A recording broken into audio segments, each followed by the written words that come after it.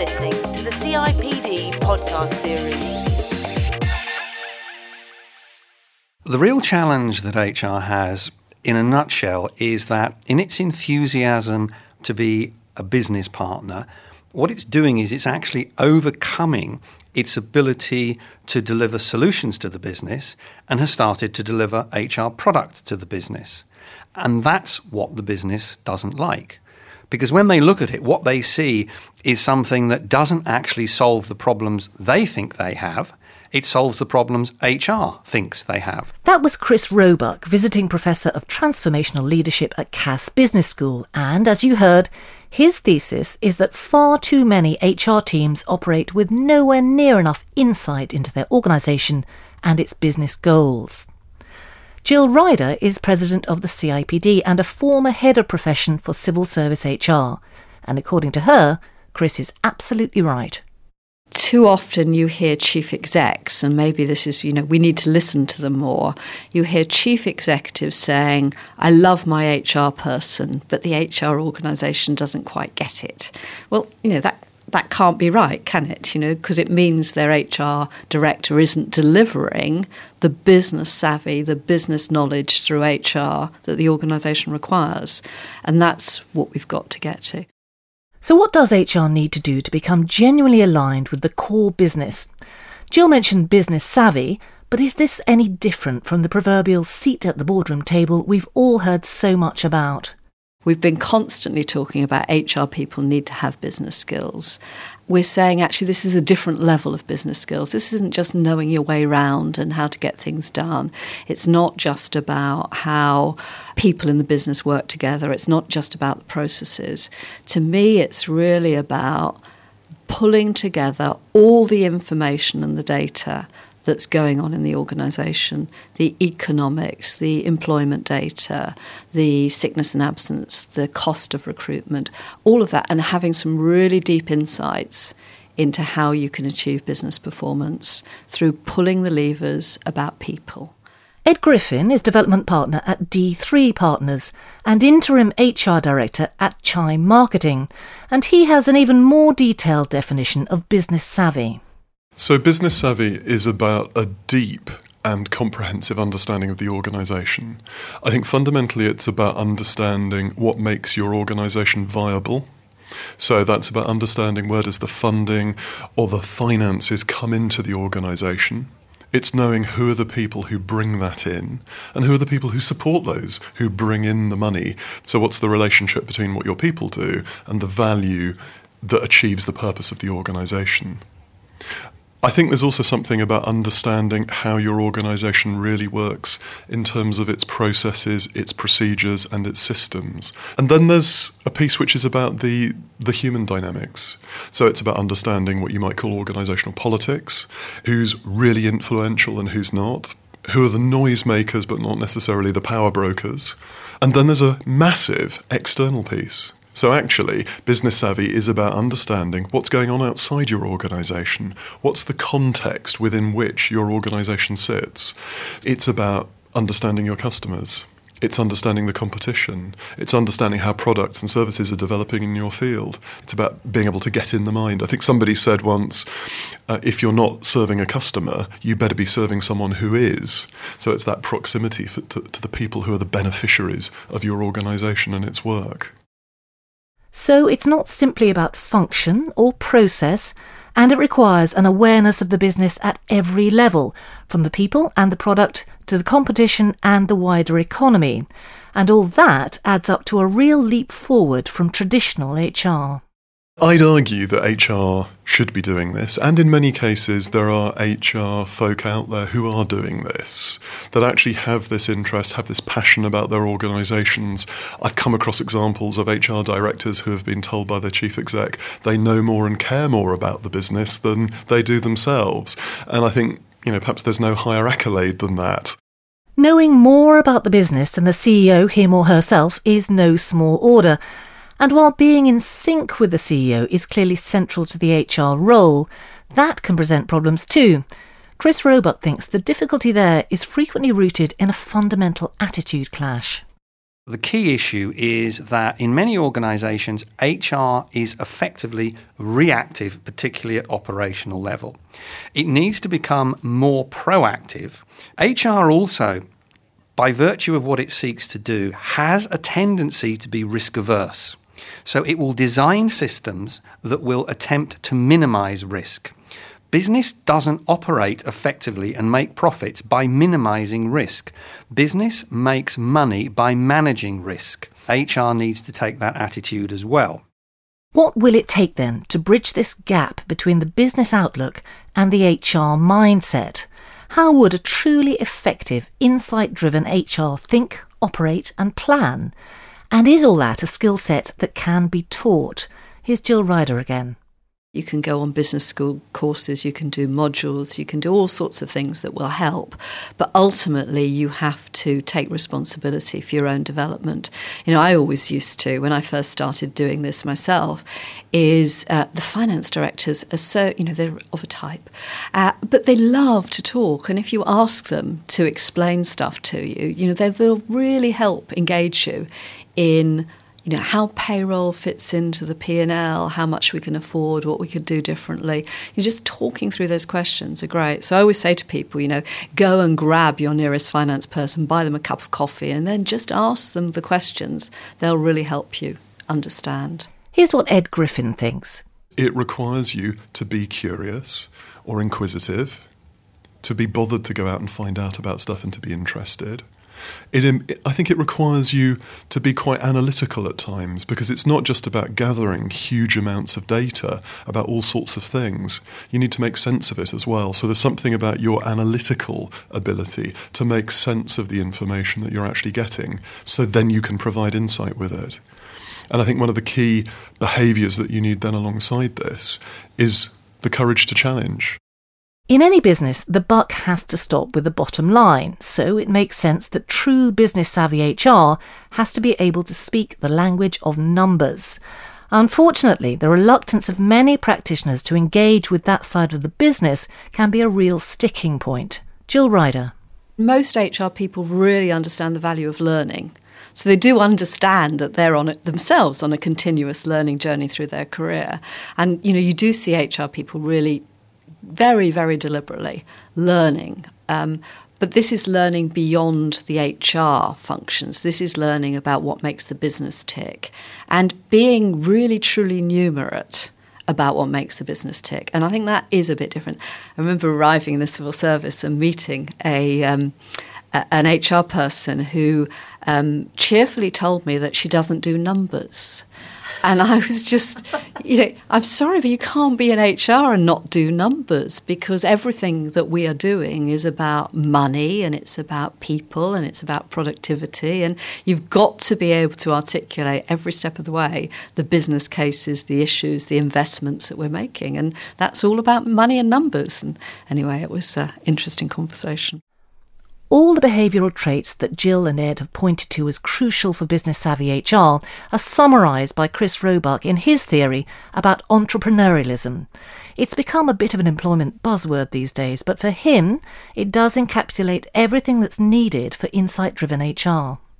The greatest change that HR can undertake now that will make a real difference to its credibility with business is actually to stop being an HR business partner, to stop being outside the business and to get into the business and become an HR entrepreneur. This involves a multi-tiered understanding of organisational, contextual and business savvy.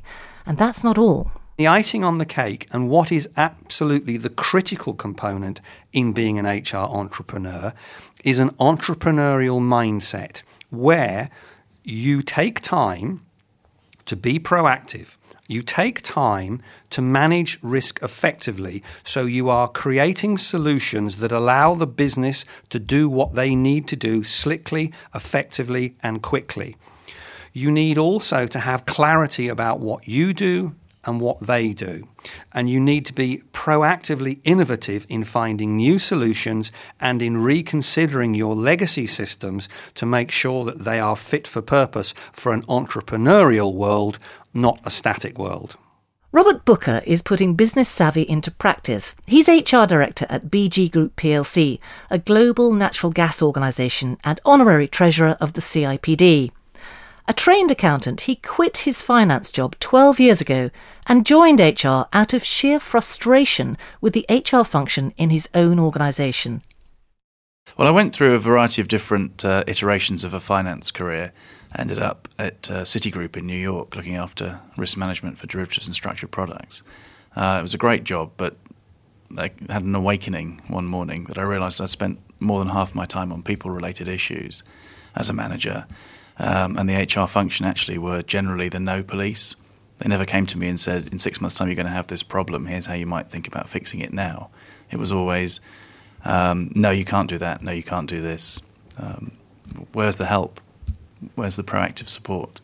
So I thought to myself, why is it that every place I've worked I've had this experience from HR? Perhaps I could have a go at trying to understand a little bit more about how HR functions from the inside and see if I can do something slightly different. It was a fairly lofty ambition, but that's what I decided to have a go at doing. So you came at it as a hardcore numbers and operational person and decided that it just wasn't giving you the support you needed to do that job. Probably the archetypal nerd, actually. Numbers nerd. But yes, that's exactly where I came at it from.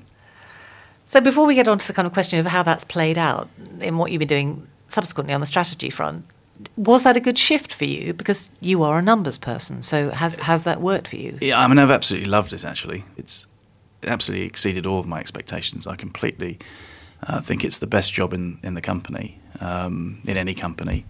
If we position ourselves properly, I think HR professionals are at the heart of all the decisions. It really is. I know everyone always says this is a hackneyed phrase, but it really is all about people, getting the right people in the right jobs, and being the advisor to the organisation to make those decisions. His accountancy background gives Robert a really in-depth understanding of the business mindset. So when he arrived at BG Group in 2006, he began formulating an HR system with the specific aim of aligning itself to the business strategy. So what I did when I came into the role was to really simplify it, to remove some of the HR buzzwords and try and talk more in the language of that the business would understand and hopefully would play back to us. What sort of buzzwords? I'm afraid it's really incredibly simple. It's we call our strategy Identify, Equip and Engage, which my chief executive played back to me once as what you really mean is get them in, train them up and turn them on, which I thought was quite a nice way of, I thought, well, that obviously works. He's playing it back to me straight away. So it really is pretty satisfying, actually, to see that. So you've really rooted that in the organisation. Yeah. So what does it mean to you day to day? Because you are very closely rooted in what the business is trying to achieve, aren't you? So how do you maintain that understanding? Well, for me, I think very fortunately sit on the executive committee, report directly to the chief executive. And so a large proportion of my time is actually on the broader business decisions. So I really do feel that I have the proverbial seat at the table. And it's very clear to me how important HR is to our organisation. In fact, we were recently considering different organisational structures, and the chief executive said the one thing I will absolutely not contemplate is not having HR at the table. It's essential to me that you're at the table. You're listening to the CIPD podcast series. Michael Chivers is currently Corporate Vice President Human Resources at Sony Ericsson. Sony and Ericsson merged back in 2001, but when Michael joined in 2007, the challenge to align the two companies with their different cultures and values was still a big issue. From an HR management perspective, it was how do we create a single HR organisation? How do we create a single people strategy?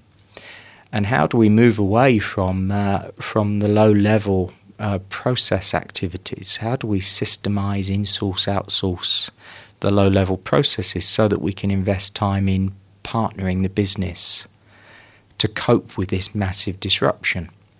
It was creating this single Sony Ericsson, single HR, single people strategy, and getting the whole organisation galvanised around a common set of targets and objectives. So the challenge for you really rested around you having a deep understanding of the business, didn't it? And the difficulties it faced. Because as you say, the straightforward answer would have been to get these siloed bits doing their own thing. Yeah. But for the business, as a business, not an HR objective, that wouldn't have worked. Where did you acquire the understanding you obviously have of how the business works? By working really closely with the executive and the leaders in the organisation, and doing what HR people actually have a habit of doing, which is being nosy and asking questions, being interested in the business and interested in the numbers and interested in the technology. When I got into Sony Ericsson, I became a gadget freak. My kids now, my wife, as I say, take the mickey. They say, "Oh, you're always playing with new toys," and I just got really interested in understanding the business. Again, this makes the point that HR must respond to business needs rather than just arbitrating on what is and isn't possible. It's no good saying to a leader or a manager, no, that's not the policy. You actually have to understand, particularly in a business that moves as fast as the mobile phone business, what's the business objective? And maybe the policy's wrong or the process is wrong. So unless you engage in the business and understand how the business is changing, you're caught on your back foot. You're replying with historical policy or historical process, and you're anti-business. So you're absolutely right. It is a different approach.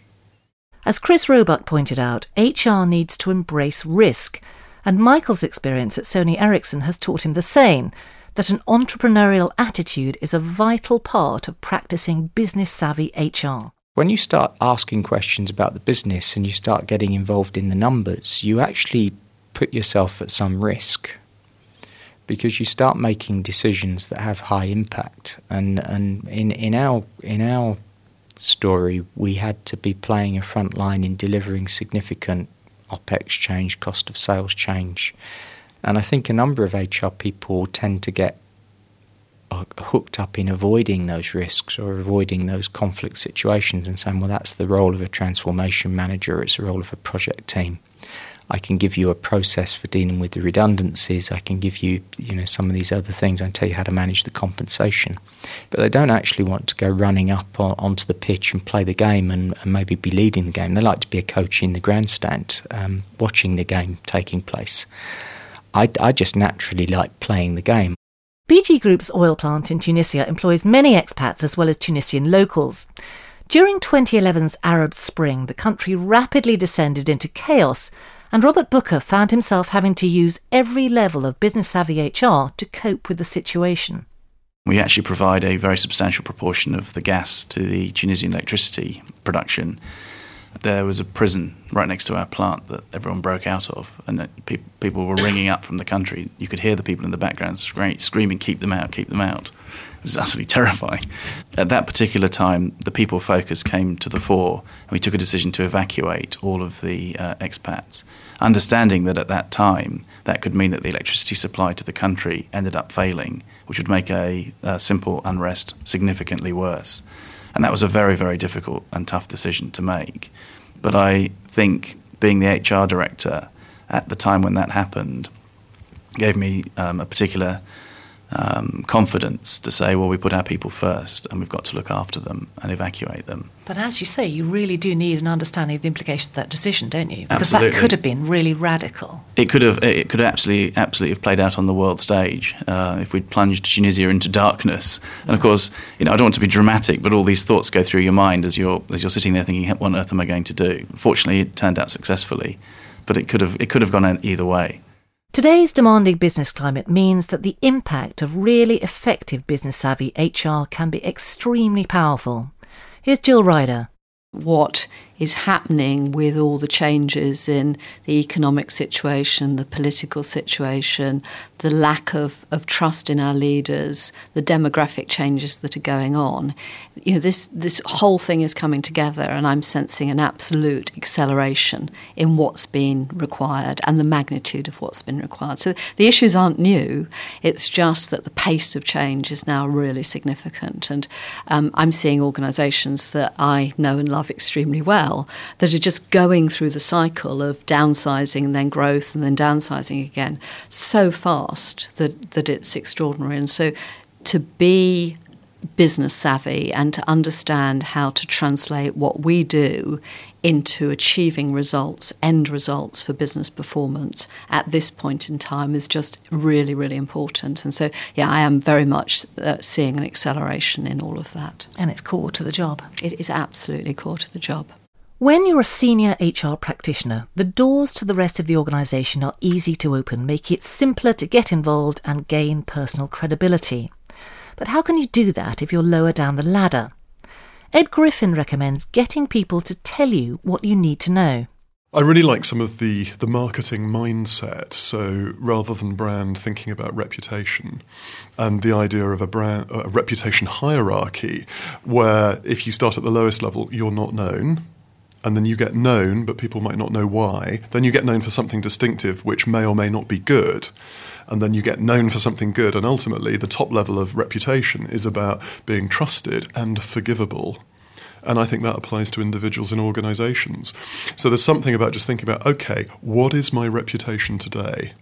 What do I need to be known for in order to be more effective, to be able to contribute greater value to the organisation? So I think you pick your battles carefully, and you actually need to think about who needs to hold you in that particular reputation as well. So I think the starting point is often about identifying critical people outside of HR with whom you have a good chance of being more influential.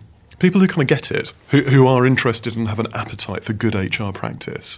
And you need to then identify what are the issues they face, what are the problems they might have that actually you can provide some of the solutions to. So this is part of, the political savvy, the know-how of how you can have greater influence. Chris Roebuck has an even more straightforward starting point. How many HR functions would seriously consider looking at all the legacy systems they currently use to support the business and say, actually, let's go back and get a blank piece of paper and work out how we would deliver what this business requires in a simple, business-focused and entrepreneurial way. And then take that blank sheet of paper that has got those ideas on it and compare it to what they've actually got. And if there's a difference, they should ask themselves, why is there a difference? And should we not be using what we've just written on that piece of paper rather than the things we've been using for years? And that's a very simple test. And that actually can be done with the business on a day-to-day basis. And according to Jill, all that HRs really need to get on board with this is confidence. I just think there's this thing that affects all HR people that, people think we're dealing with the soft stuff. And we're not. We're dealing with the most hard stuff. But there is a bit of that's held against us. And then as a consequence of that, in some organisations, you can feel into the feeling second-class citizen-y because, you're not the finance person, you're not the first person at the table. And that knocks confidence, and as the confidence goes, then again, you're into a sort of virtual, not a virtual circle, but the other one, downward spiral. And so I think there's a real virtual circle, if we can get it right, of HR people being business people, being contributing, being therefore more valued by line managers, making a greater impact, and that will be a wonderful upward spiral if we can get onto that. And, of course, we'll tempt the brightest and the best in at the bottom. Absolutely. And I do, if I could believe that the kids I know that are graduating at the moment could go into HR and be always in places where HR was performing at its best, you wouldn't hesitate to recommend it to them as the career for the brightest and the best. The CIPD's profession map is a great starting point to help you plot your path to becoming a business-savvy HR professional. And you'll find a lot more information in the show notes at cipd.co.uk/podcasts. The CIPD will be launching new research into business savvy at the HR Business Partnering Conference in March, and you can find more details about that on the website. Next month, we're off to Coventry to find out about the CIPD's Youth Mentoring Initiative and finding out how HR can play a vital role in getting unemployed people into work. Join me then.